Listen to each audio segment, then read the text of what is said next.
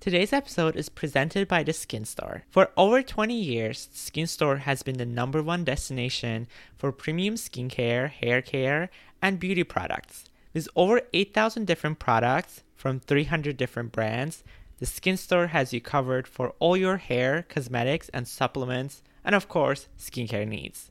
Find your favorite brands like EltaMD, NuFace, Olaplex, and more, all in one place with gifts with every purchase. Right now, the Skin Store is offering our listeners 20% off your next purchase by using the code POD. That's code POD for 20% of your next purchase at skinstore.com/pod.list. Skin Store. Have the confidence to tackle the day ahead.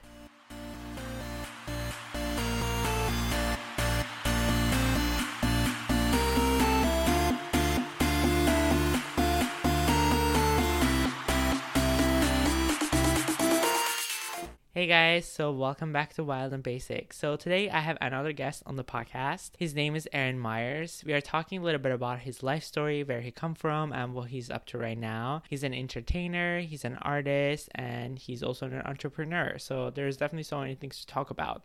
But main thing we are focusing on is his music career, because I think so many people would be curious right now what it is like to be a musician nowadays in this era, and how does one, become one. There's just so many questions to ask from, and especially if you're younger and you want to pursue a music career, this is the episode for you. Hi, Aaron. Thank you so much for coming to the show. Thank you for having me. I'm glad to be here. So you're one of our, I think, second guest in this show that entrepreneur and also entertainer, because I think a lot of people who have been on the show has been influencers, actors. I feel like that's pretty much has been a lot of have been influencers and actors, because that's the only people I know, because that's my circle. So I am so glad to be expanding and reaching out to more people that in a different area, because I think it's good to bring different perspective. So can you introduce yourself a little bit? Oh, I'm Aaron Myers. I am actually, I do act as well, but I am a jazz artist by trade, and also a writer, which we'll be talking about that some on this on the podcast. I am based in Washington, D.C. I'm a veteran of the Army, and I'm from originally from Texas, and I love life. I'm single, all this other stuff. Great. Comes with it. So do you want to talk about how you made your way through, from Texas to DC a little bit? Because I know you were in the Army before also, right? Yes. I joined the military when I was 17 years old. And when I got out of the Army, I was stationed in Fort Gordon, Georgia, and Augusta. When I got out of the military, I did some college in Texas, and then I lived in Hollywood for about 4 years. Lived off of near Sunset and Gardner, not too far from the Guitar Center. And I loved Hollywood, loved LA. I joined the Obama campaign. I worked for them for about 9 months, and then that landed me here in Washington, D.C. And I've been here since 2008. So the time during Hollywood, was it just test for you to just test the water and see how the life is there, or Well, I mean, I was there for 4 years. 4 years. I love LA. I have many good friends in Los Angeles. When it comes to a live music city, it's not a viable live music city. And when it comes to acting, at the time I was there, Amazon, Hulu, YouTube, those things did not have other platforms that were offering programming. And so Black Hollywood is very small. Hollywood is very racist. And so it was difficult for agents to represent more than one Black person. There was not a lot of work for Black people when I was in Hollywood. And I was a jazz artist. Hollywood was not a strong jazz city either. DC seemed and represented more jazz. It was close to New York, so I could be in New York. And when I got ready to tour internationally, it was the easiest place to fly out of, to go anywhere in the world. I just did a tour in Russia right before the shutdown, and there's a direct flight to Russia, to Moscow, from here. So, I mean, it just made more sense for me to be in Washington and to stay here. Yeah. I just had no idea that it was like that, like, representing people of color.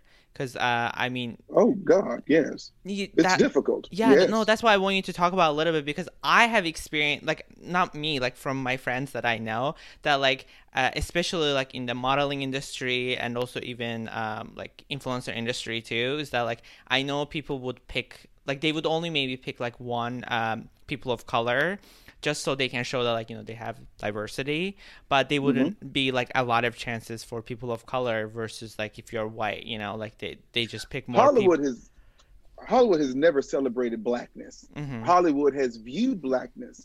Hollywood has examined blackness. Hollywood has made money or exploited blackness. But Hollywood has never been invested in ensuring people of color had representation both in front of the camera and behind the camera. It's never been a part of the priority of people in Hollywood to do that. And that is evident. And anybody who's been in the business long enough will tell you the same thing, white or black. It is what it is. It's unfortunate. And Oscars so white, Emmys. I mean, we've seen this over and over and over and over and over and over again. And after a while, if a person was depending upon one's not only livelihood, but on being able just to pay the rent and things of that nature solely based on the consistency of a industry looking out for them, Hollywood is not that industry. Now, every actor has to have his or her own talent and have his or her own commitment, grit, determination, like with any career, like with any choice you make when you're looking at a career move you're going into. So you have to have determination, you have to have steadfastness and dedication. But when you're dealing with a career field where its viability is not dependent upon you being either represented in front or behind the camera, or you being paid equitably, fairly, in front or behind the camera, there's not much you can do there, but just where the chips may fall, And in the United States, we've created a false narrative of the starving artist. And it's not that way in other countries. Many other countries actually provide a living wage for artists. San Francisco is getting ready to try out this pilot now. They're getting ready to try $1,000 monthly stipend to artists so they can have just a minimum basic income to kind of get rid of the notion of this whole the starving artist. One does not have to struggle and starve for one's art. That's a misnomer, and it's not true. Yeah, I think I can like definitely relate to this aspect, because I know the way also the influencer or the content creator industry works too, is that like there's no like income that comes every month regularly. It's almost like based on like brand partnerships, or like if there's a sponsorship that happens, but it's not like a stable income that like you're just like waiting on that like a paycheck that comes in. So I totally like see the point of like why they would also do that like a regular paycheck that they can get in, because they also have to create their own music and everything, because like they only I mean, I just don't know the industry that well, but I'm just saying like I can understand how difficult it must be, because if you're creating if you're creating music and everything, and this is something you love, but you should be also need to have the money. You don't just be like not having to afford the life you want while also creating the I mean, like the music and everything you like. Well, I mean, it's not just for music; it's also for acting. That goes for actors as well. So, for instance, in France, if you are an artist and you can prove your art, you're working this, that, and the other, you are provided with a minimum basic income, because they understand the value of your contribution to the culture of the country, the culture of the people. So when you think of 500 or 600 years from now, when people are examining what made us tick as a people, what made us survive as a people, they're going to be examining our art, our culture. That's what they will be examining. And through that, they will be able to identify who we were as a people during this particular time. The same thing that we do when we look back at ancient Egypt, ancient Rome, ancient Greece. We look at the drawings, the art, the culture, and that is how we derive what values that those people held. Same thing with right now. We need countries, municipalities, governments to appreciate the contribution that artists make to one's culture, and the value within that will be reflected in how you treat these people and you remember the humanity of these people. And I think we've seen a lot of that during this pandemic. Yeah, no, I feel like this pandemic was a great lesson for all of us, like that. Yes. I think it really showed so many people's true colors that I just feel like it has been like just under layers so many years, and we had no idea. So it just all, came true. So would you say that, like, in that case, like the music for you was better in DC because you had jazz, or you were focusing on that specifically, or? Well, it was better because, first of all, Washington had a stronger and a more equitable live music scene to begin with. Live music, that's what it is. Okay. Period. Mm-hmm. Like, it's and jazz. I'm a jazz artist, so jazz specifically. There's not that many jazz clubs that are paying a good money in Los Angeles to begin with. Mm-hmm. The live music scene. Now, if I was a white rocker, who also did heroin or something of that nature, I could go to Whiskey Go Go. I could be somewhere on Sunset. I could do all right, I suppose.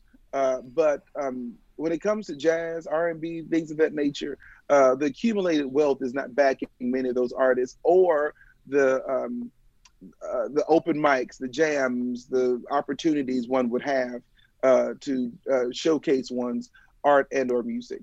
So in Washington, D.C., it was a strong and vibrant live music scene. And as far as theater is concerned, Washington has the second highest amount of theater seats is New York City. Mm-hmm. So it just made sense to be here, knowing that I could get work either on stage or I can get work doing my music and get paid for it, which is good. And then be showcased in front of, I've done the Kennedy Center or more than once. I've been able to launch tours from here. I've been able to deal with national figures and meet national influencers here in Washington, D.C. Mm-hmm. So it just made the most sense. Yeah. One thing I was going to ask, like, because I'm just so curious, because I feel like maybe this is just something I have been seeing a lot in, like, Hollywood or just, like, in LA a lot. Would you say, like, it's just because, like, everything is so fake there? Like, also because, like, a lot of people who would, like, nowadays even, like, they sing, I mean, it's auto-tuned and everything. So would you say this is because, like, a lot of people can't even sing live, and that's why, like, it's just not, like, built at all in that industry? Well, Hollywood is a movie city. It's a movie town, and it is a television town. And the way the music industry works in Hollywood, it doesn't work really to set and support independent artists, and it definitely didn't do it at the time when I was there. Mm-hmm. Mind you, Hollywood's music scene and music system works in an archaic mode. They were very slow to adopt and adapt to the new principles and new technology and things of that nature, and decided to throw money and double down in tradition rather trying to innovate and compete, and to really understand what the true landscape of art and how art is produced. Like for this last album I just put out, as an independent artist, I raised over $23,000 to put it out. Most venue, and I did that within a month and a half. Wow. So like most labels are not even putting that amount of money toward their artists to begin with. And so understanding how the world of independent artists, the power, the strength of independent art, and how to partner so that both parties could equitably make some money. Hollywood just was not there when I was there. And I was there from like 2004 to 2007, 2008. So like things may have changed now, not from what I could see, but it may have changed now.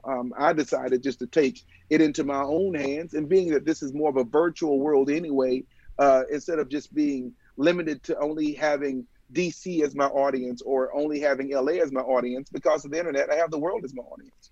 I think that's a great perspective. Yeah, especially because like nowadays the way the pandemic is going, everything is like going virtual. I even had like actually a friend. She's doing. I feel like I should totally get you guys in touch because she's doing.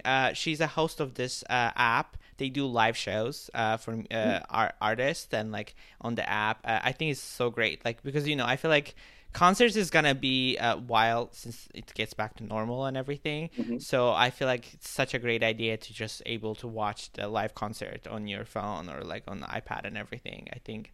Yeah, I mean we have to adapt with technology, and you have to go to where meet your audience where they are.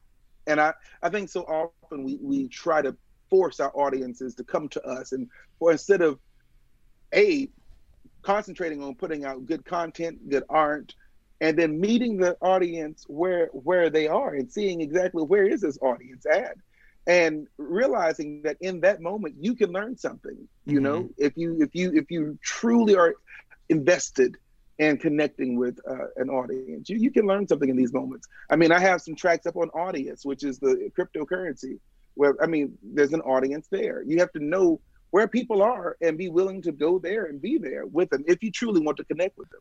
Wow. I had no idea. I knew about NFT, but I didn't know about like the song. Like they can buy the song. Is that how it works? Yes. Yes. Audience, and you can download, and you can. They're even going to be creating something pretty soon where even music can be a tradable currency as well. So I mean, there's a lot of good stuff happening, but you have to be willing to learn and adapt. You have to be flexible. I always say when you're on a road to success, you have to leave yourself some room of flexibility. So if you have to pivot, it's not viewed as a failure.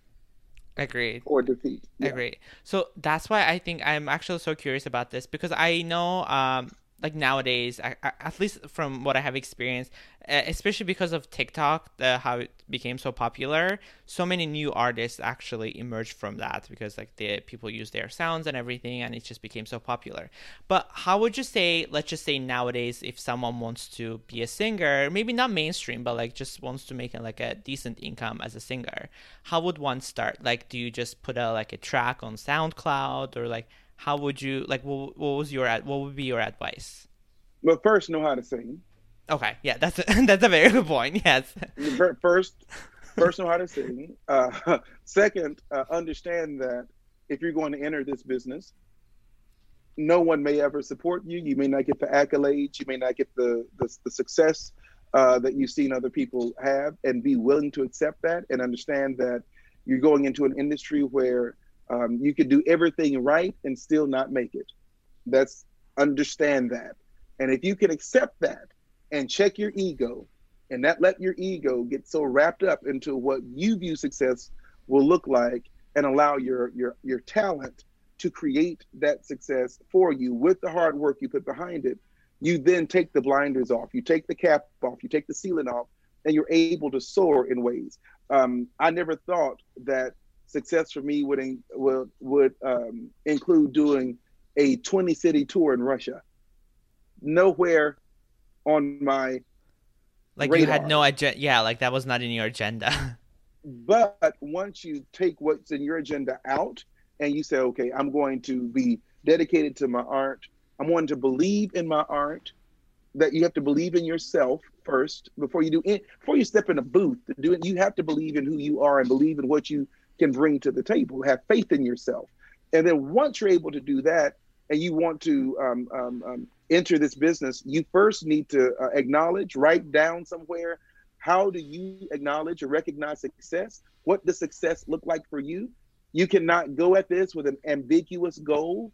You have to understand, these are the magazines I want to be seen in. These are the television shows I want to be seen in. These are the radio stations I want to be heard on. These are the podcasts that I want to be heard on. This is where the stores I want my music to be in. This is the format I want my music to be available for. This is what I want my audience to look like. And this is the type of music I want to get. All of these things need to be written down and specific, because unless you know these things, you're going to be working toward a goal that's ambiguous, and you will attract ambiguous success. Things that are not specific, things that are not, and people do not have a problem in reaching their goals. That's not a problem. People have a problem with setting goals. So if you're going to go out to record a single, how many spins do you want it to have? Do you want it to be played on the radio? How many followers do you want to follow you on Instagram or on Spotify and Apple iTunes? Where do you want this single to live? Do you want this to be pitched for movies and television too? You need to have those things worked out and be very specific, because without those things in written out in stone or as goals, you will have no way to measure your success or if the work you're doing is successful. So unless you are very specific, it goes also for influencer world. You cannot approach one brand to partner with you unless you have data and specifics. I've had people tell me that they wanted to have a certain brand partner with them, but they don't even follow the brand on Instagram. I'm like, how are you going to have this brand partner with you? You don't even know what other influencers they work with. You don't even know. You've not done your research. You don't know how you would be able to add value to this brand or whomever. So you must be specific about the success that you want to achieve in your music, in your writing. You must write these goals down, say them daily, know where you want to go, and then operate as if you've already achieved it. Because if you're moving that way, you will start to attract that kind of success to you. That's just what I've experienced.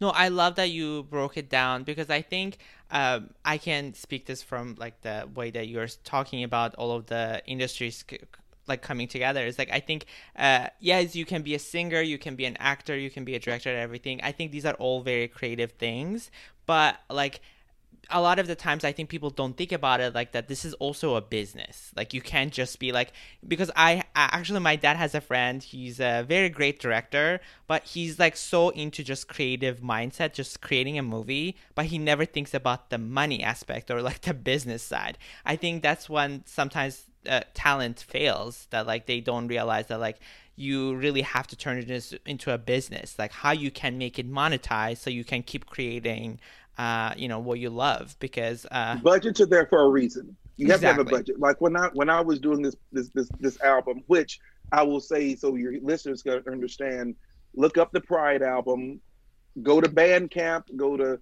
wherever you go. I want to push people to Bandcamp because I can measure and see exactly what's happening. We're trying to get 500 downloads by May 7th. Mm-hmm. So between now and May 7th, look up Aaron Myers on Bandcamp. The Pride album, that's the name of the new project. We're trying to get 500 downloads by May 7th, because with that, I can get the Billboard. So that's what we're trying to do, and we're in pre-orders now. The album comes out April 30th.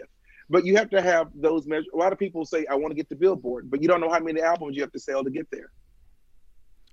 I want to have my book on the bestseller list. Well, how many books do you have to sell to get there? And if you want to have an album that's going to compete on a certain level, well, you have to have a certain level of person or producers. I mean, for this particular album, Emily Lazar, who mastered this album, she had 3 albums up for Album of the Year for the Grammys last year. Wow. This is who worked with on my project. My intake engineer, Grammy Award winning. My bass player was on a Grammy nominated project at the time. I was awarded during this process by the Jazz Journalists Association. Like, you've got to know you're assembling a team, and a team costs money. There's no such thing as something for nothing. Exactly. Yeah. So and I think you must give people an incentive to why they want to work with you. Yeah. I think that's why also I would agree. Also, like, in order to like be successful and everything, you also have to make some investment. Like, you can't just be thinking that like, oh, I can be an artist and I can keep doing what I love, but you also have to contribute to many other things to get to those goals. I know even this from myself, like as a influencer, is like so many times, yes, I mean, it is great to work with a brand and everything, and yes, getting paid for it, but also there's more aspects to me that like, yeah, maybe I want to get verified, or I want to get this, and I want to have a public like PR like press about me and everything, but you have to be making those connections to get there, or like make investments for it. But when you talk about PR, a lot of people say they want PR, but then you ask them, well, how are you going to measure your success with a PR person? how will you know that this PR person is guaranteed, is successful, and is your money, your investment? Because like when you're building your team, you have your 4-tier team. Yeah. You know, you have the first tier is your lawyer, your representative. Your representative can act as either your agent or whomever, because they can sign and they can negotiate a contract on your behalf. Yeah. The next person is your PR person, right? Those two people are the only two people who are on monthly retainers. That's money that goes out. They're not getting a percentage of what you bring in. That is money that's going strictly out. Next, you have your agent. Your agent can negotiate contracts and can consult with your lawyer, you know, but he specifically deals with the talent side of who you are. So he negotiates specifically as a talent agent, a commercial talent agent or whatever, right? Yeah. And so he's called an agent because lawyers at that time were called agents. Your agent, your lawyer is the agent. So you literally, but then you have your manager, and your manager works with you to manage the team. I see. A lot of people want teams, want a manager without a team. You know, a lot of people want a talent agent, but you don't even have a lawyer. Yeah. You know, but you want a PR, but you don't know what magazines you want to be seen in. Yeah. Exactly. So if somebody was going to manage a person using PR, if I was a PR person, I'm like, oh, I would love to work with you. And what would they be working with? Like, what are the projects? How are we? And this is, you'll hear me say this over and over again in my writing and my advocacy work. How are we measuring success? How do you measure? What does success look like for you? So if you're trying to be an influencer, what does success look like for you? And in these moments, you get a chance to view other people who have done some of the things that you wanted to do that you can actually emulate. You can look at what they've done. You can look at their process. But when you're doing that, you get an opportunity to be very choosy. You get to be specific. You can be very specific about the people you choose to emulate, the people you choose to follow, the people who you choose to follow their example. You get to be, this is your power to view those people and then see what they've done and to see how you can do what they do, but then also don't question the process. So if somebody has, if you ask for advice from somebody who's in music, and the musician tells you, well, this is what I've done to achieve this goal, don't look at that and say, well, that seems uncomfortable, so I don't want to do that. Well, are you more attached to the process, or are you more attached to the outcome? Because if you're more attached to the process and to what's comfortable for you, unless you're already experiencing this level of success, then your process doesn't work. Your process doesn't get you to where you want to go. However, if you know it takes this many hours of practice, it takes this type of production, this type of team to bring around you, you should be concentrating on the end goal that you're focusing on. And whenever you're feeling the discomfort, you should be more attached to saying, okay, this may be uncomfortable, but this is going to get me to my end goal. So this is what I'm focusing on. But don't mistake. A lot of people think, well, just because I work hard, I'm going to get there. Just because I'm doing hard work, this is going to equal success. No, only if you're working a certain way. If you're working with a specific goal, if you're working with research and development, if you're working with a model or people who you've seen do these things before, clear examples on how to get there, and true faith in yourself that you can do it. That's the only way these things actually happen. And then whatever level of success you do experience, you must be very grateful for what you do receive.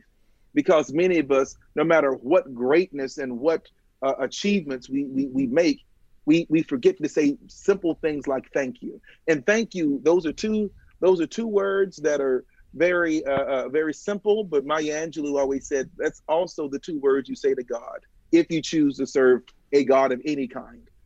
And that's what you hope somebody will say to you once you've given some of yourself and sacrificed some of yourself for someone else. Thank you. So a lot of times, even in the work that we're doing, whether you are an artist, a musician, actor, influencer, whomever, we forget thank you. And thank you goes a long way. I can't agree more. I think it, like, and also people don't realize like how much it means to other people. Like, it really does. It really means a lot. So since you were talking about that, who would you say like some of the artists like from like your radar that you can be like, wow, they're doing like such a great job? In jazz, Gregory Porter, Cecile McLaurin Savant, Jasmine Horn, who I love a great deal. She's also from Texas. In R&B, I would say her. She does great. The woman who just did the woman who was just in the Audra Day. She was just in the Billie Holiday biopic, America versus Billie Holiday. I forget. I'm blanking on her name. I should not, but I'm sorry. Excellent. I'm so bad with names. Yeah. I'm terrible with names. She's excellent in our current thing. Lil Nas X just did a very thing with his last single that he just rolled out that hit the top of Billboard with the video and the video matched the quality of the song as well. So that was freaking excellent. So yeah, those are some people I would say now. If you want to look at on the acting side, there's this new series that's getting a lot of controversy right now called Them. Oh yeah, I'm watching it. Please don't spoil it to me. It's a spoiler. I won't spoil it. Okay. It's a lot to deal with. But yeah, that whole cast, that whole team, from the baby how they work together is actually absolutely fantastic. During this pandemic, we've seen a lot of great art that's come out through visual art that's come out on television, Netflix, or however you want to say it, consume it. So we've seen a lot of good art that's come out, and some artists that really broken through in good ways. Tiffany Haddish, of course. She's amazing. I love her. Great. Been on the scene a long time, but when she was able to break through, she broke through and kept going, which has been fantastic. We've seen Jada Pinkett Smith use the Red Table Talk now on Facebook Live as a medium to actually put out content where she's breaking news and having people who are fought after interview moments. She's actually making it happen. So there's a lot of people to emulate out there who are doing things right. And if you take the time to examine their process and the steps they took to get different places, and then realize the notion that, that's going to cost too much money. Always remember that the U.S. government is still printing money every day. There's trillions of dollars on the face of the earth, on the planet. All you have to do is get it and make a plan to get it and know that it's possible. If you approach your dreams from a space that you cannot achieve them before you've started out, you won't make it. If you do not believe you can achieve these goals, you won't do it. But if you do believe you can make it, you will. Would you say, because this is, I mean, I know maybe it's not like totally applicable, but I'm just curious because like from what I have been seeing is that like apparently TikTok has been like a big push for singers. Like I'm not sure if it is like maybe specific songs or specific genre of the singers that helps them just like come to the radar or like be mainstream. But have you experienced anything like this, or have you? Well, from what I've seen, TikTok, like with any social media a platform that's in its peak, deals with algorithms and then sheer numbers. Yeah. And so the thing is, years ago, the whole notion was to be viral on YouTube. Yeah, right? Exactly. Yeah, the cover songs and everything. So you had sheer numbers of people. So you had the amount of eyes that could that you were possibly open to stumbling upon who you are. You know, that's why used to be stumble upon used to be a big thing, because you had a lot of people who were willing just to keep clicking until they stumbled upon something, right? So I think it's the same thing with TikTok. TikTok has an international audience. There are millions and millions of people on the app who are actively using it. It's an app that's easy to use, easy to access. You're not putting out hours of content. You're digestible 15-second, 30-second, minute, clips that are not long. Very similar to what Vine did. Oh yeah, I love that app. Yeah, right.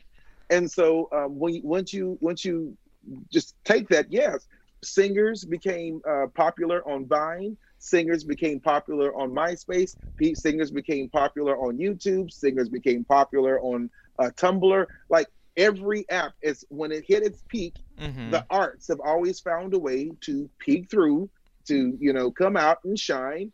and people have been able to start their careers because they found their initial audience through that particular platform. Agreed.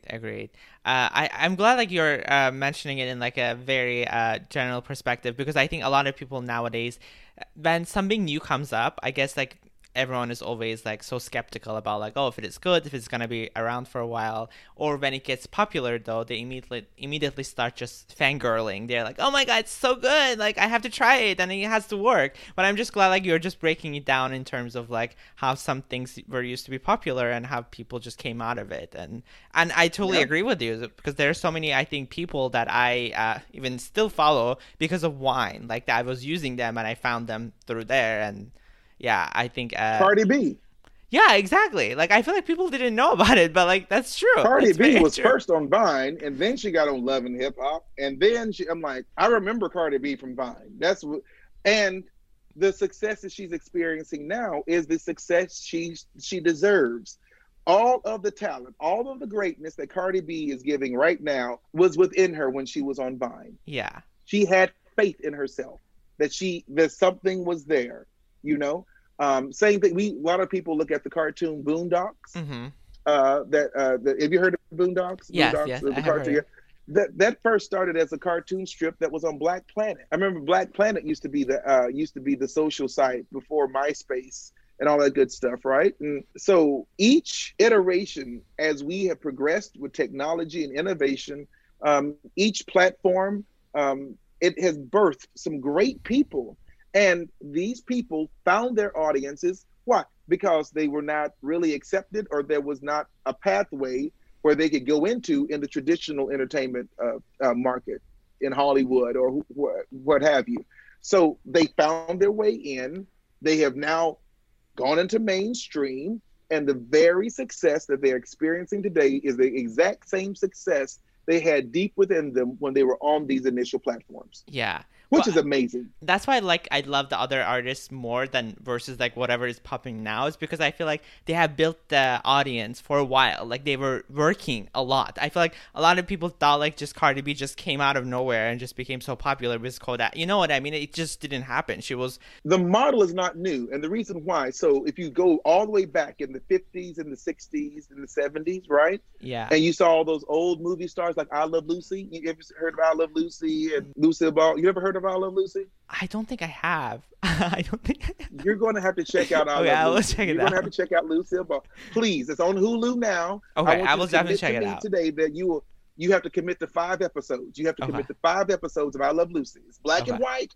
It's funny, all right? Okay. But when you look at those old television shows, and all those old movie stars from years ago, at that time for television, there was only 4 stations. Wow. There's only 4 TV stations. So everyone in the country was looking at only 4 stations. And television wasn't 24 hours a day. Television stopped around midnight, 1 o'clock or 2 a.m., right? So everybody at 7 p.m. on a Saturday night had to choose from one of 4 stations to look at. So, of course, you're going to be famous. But if you think of it now, right, if you're on Facebook, Twitter, TikTok, Instagram, yeah, Twitter, right? Twitter, right? And then the old people thing, Facebook, YouTube. But you have 5 predominantly virtual global markets, right? Yeah. And when people strike there and find their niche and find their audiences on one of those 5 markets, the same thing happens to them that happened back in the 50s, 60s, and 70s when people found a popular program to be a part of in old Hollywood on television. And that makes sense. Yeah, exactly. No, that's why I wanted to ask you, is like, do you believe in overnight success, or the people who just got so popular so fast? Or you think that that's just kind of like a time being thing that could end very badly? Well, so there's two trains of school of thoughts on that overnight success. So you may have a person who entered into either a scripted program or an interview or had a media moment that was unplanned, that resonated with a great number of people, that drew great continued interest that help spawn a career or underwrite a career. That's one school of thought.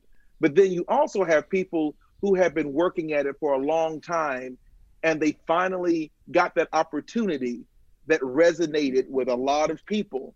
Yeah. That then sparked continued interest that gave them the opportunity to really launch their careers. So you can have overnight success where it was unplanned, you didn't look for it, you were not asking for it, but now it's given to you. Those happen not very often, but it does happen. But then you have those people who have been working very hard for a long time, and they finally got the opportunity, and because of their training, because of their hard work, and because they were prepared, they were able to seize the moment and utilize the moment, take advantage of the moment, and really launch their careers. Yeah. So it's usually one of those two. Yeah, no, I'm glad you're talking like in two different ways, because I didn't think about it immediately, because I think, yeah, there are people actually who literally just maybe put one video and they just got viral. But there are actually people, you're so right, that like they have been creating a content for quite a while. Then it just happened to be they had this breakthrough moment, and it just, it happened. Was it the blonde Car Blondie, the blonde girl? She does all the new exotic cars and the expensive cars on Instagram and YouTube. Something Car Blondie. I know Car Blondie. She does like these exotic cars, like the 1 point whatever million subscribers on YouTube. Yes. I know she does like these, and she lives in Dubai. Like, yes, because I'm such a big car person. I watch her channel. She didn't start off with that. I mean, she's been doing these for like 5 years. Wow. And I had no idea. And her first video was not this whole thing. She was at a car show and trying to find people to talk to and cars to get. And it took 5 years of consistency and branding. And like with any, if any influencer is listening, you understand that the time of day when you're posting, when your audience is most responsive, your posting grid that you have, all these things you have to do. But consistency. You miss 2 days of posting, you've messed up your whole algorithm. You've messed up your whole situation. Well, with her, she was very consistent. And for 5 years, she went from her original name to now the logo and the brand that she's created today, where now car companies are calling her. Exactly. Because she's amassing an audience. And that's what any influencer wants. An influencer wants, through their consistency and their brand, that they want these partners to call them, where they're no longer looking for people to partner with. They're having to turn people away. Well, that doesn't come in those 2 moments. That doesn't come overnight. That doesn't come by chance. It takes work, and then you pass a threshold to where your audience is valued along with you. And when people see you, they don't just see you, they see you and your audience. And that's what people want. That's why you go on certain news programs. You go on Good Morning America, because you value their audience. Yes. That's why you partner with them, You go on CNN because their audience. You can value their audience. There are people who won't go on certain podcasts because they don't value audiences. There are certain people who won't do and there's certain partners you won't take because you don't value their audience. You first must value yourself. You must respect and value your audience, and then you'll meet a moment in which partners, brands, companies will value you with your audience, and then the partnerships will just start coming to you. Yeah. How has your mental health been while being in this career path? I know for myself, like, I feel like I mean, I never really willingly just like came onto this being a content creator or anything like that. It just happened to be my, literally, I right out of college, I was like a side hustle, then turned into a business. But it did affect me greatly. Hence, I started this podcast. But how would you say for you as a, because you've been in this industry as an actor and a singer, and like you're writing, you're an entrepreneur. I think there's so many things that, ties together. And how have you been taking care of yourself mentally? Well, I've had a therapist since I was in the fourth grade, and so my mother believed in mental health. My mother recognized issues within her family that she did not want to see, carried on with me and with my, So I'm a big proponent of mental health. The pandemic was difficult. I saw a therapist and a counselor throughout the pandemic. I was going batshit crazy. Didn't know what to do. I was exacerbated. My anxiety level was beyond whatever it has ever been. My anxiety attacks were just horrible. Yeah. And this album saved my life, I would say, because in speaking with my therapist, we made a decision where I needed just to be focusing on living and the things that fulfill me while I'm alive during this time. And this work, my music, my art is something that really not only fulfills me, but it helps. It's my best therapist. It's my best expression. And so I focused in. And imagine if it wasn't for this album that I'm working on now, if it wasn't for the book, and the book is entitled, everybody, By the Way, B.I. the Way, Tall Tales and Lessons Learned.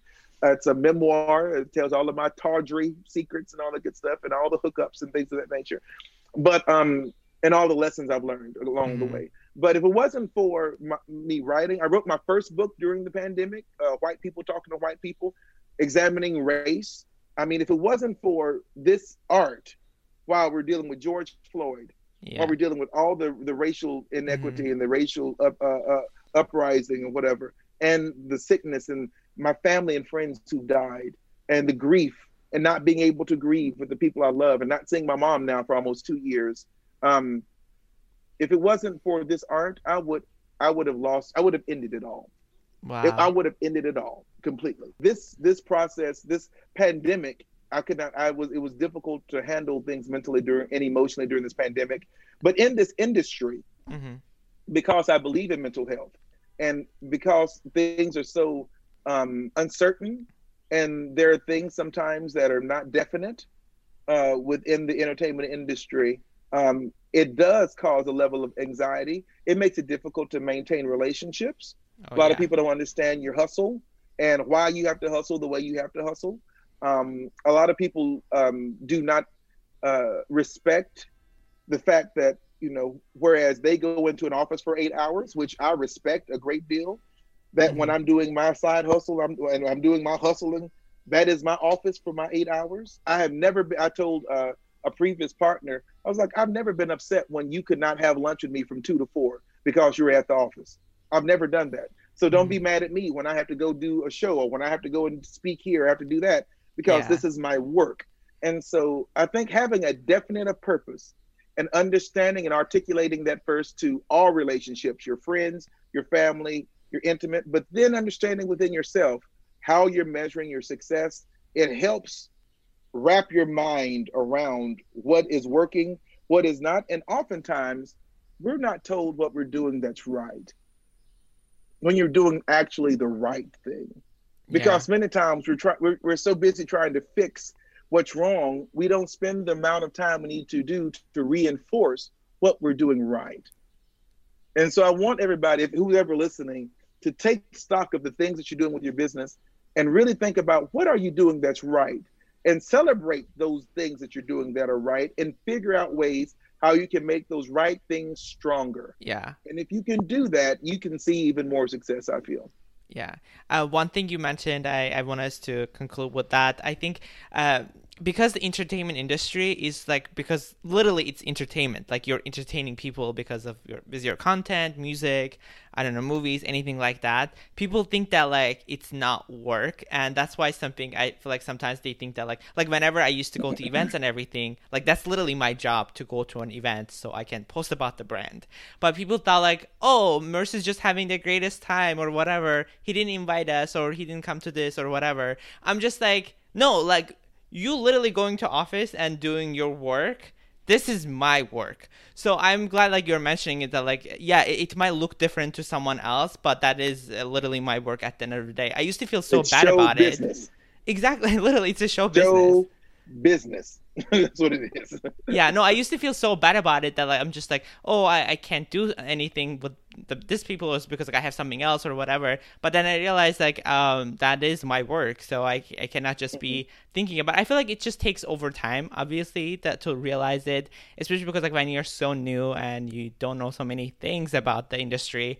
But I feel like one thing I would say, you would agree with this too, I feel like because now we have so much resources out there, and there's so much information out there that I feel like it's not like what it used to be. Because I feel like when I first started, the like influencer industry was so new. Like 2016, it was so new. Like everyone was like, "What? What is that? Is that something you made up?" Like it was not even a word. Like, but I think nowadays there's just so much information is out there that I feel like if you really look for it, you can definitely find it. I agree. You have to know what you're looking for and to do your research and not be ashamed or embarrassed to say what you don't know. Yeah, exactly. And with that, I've got to tell people, go to aaron2.me, AARON, number 2.me. You can find information about my new book, By the Way, Tall Tales Lessons Learned, that releases June 10th. My new album, the Pride album, releases April 30th. You can pre-download it right now on Bandcamp and on Amazon and on other things of that nature. But go to Bandcamp. That's where I want you to go. Pre-download the Pride album. I'm trying to get to 500 downloads by May 7th. That'll be a great help to me. And this is what I'm looking forward to. Go to aaron2.me. You'll find all my information. Awesome. Sounds good. I will definitely put the episode links in the episode notes so they can find it. Thank you so much for coming to the show. Thank you for having me.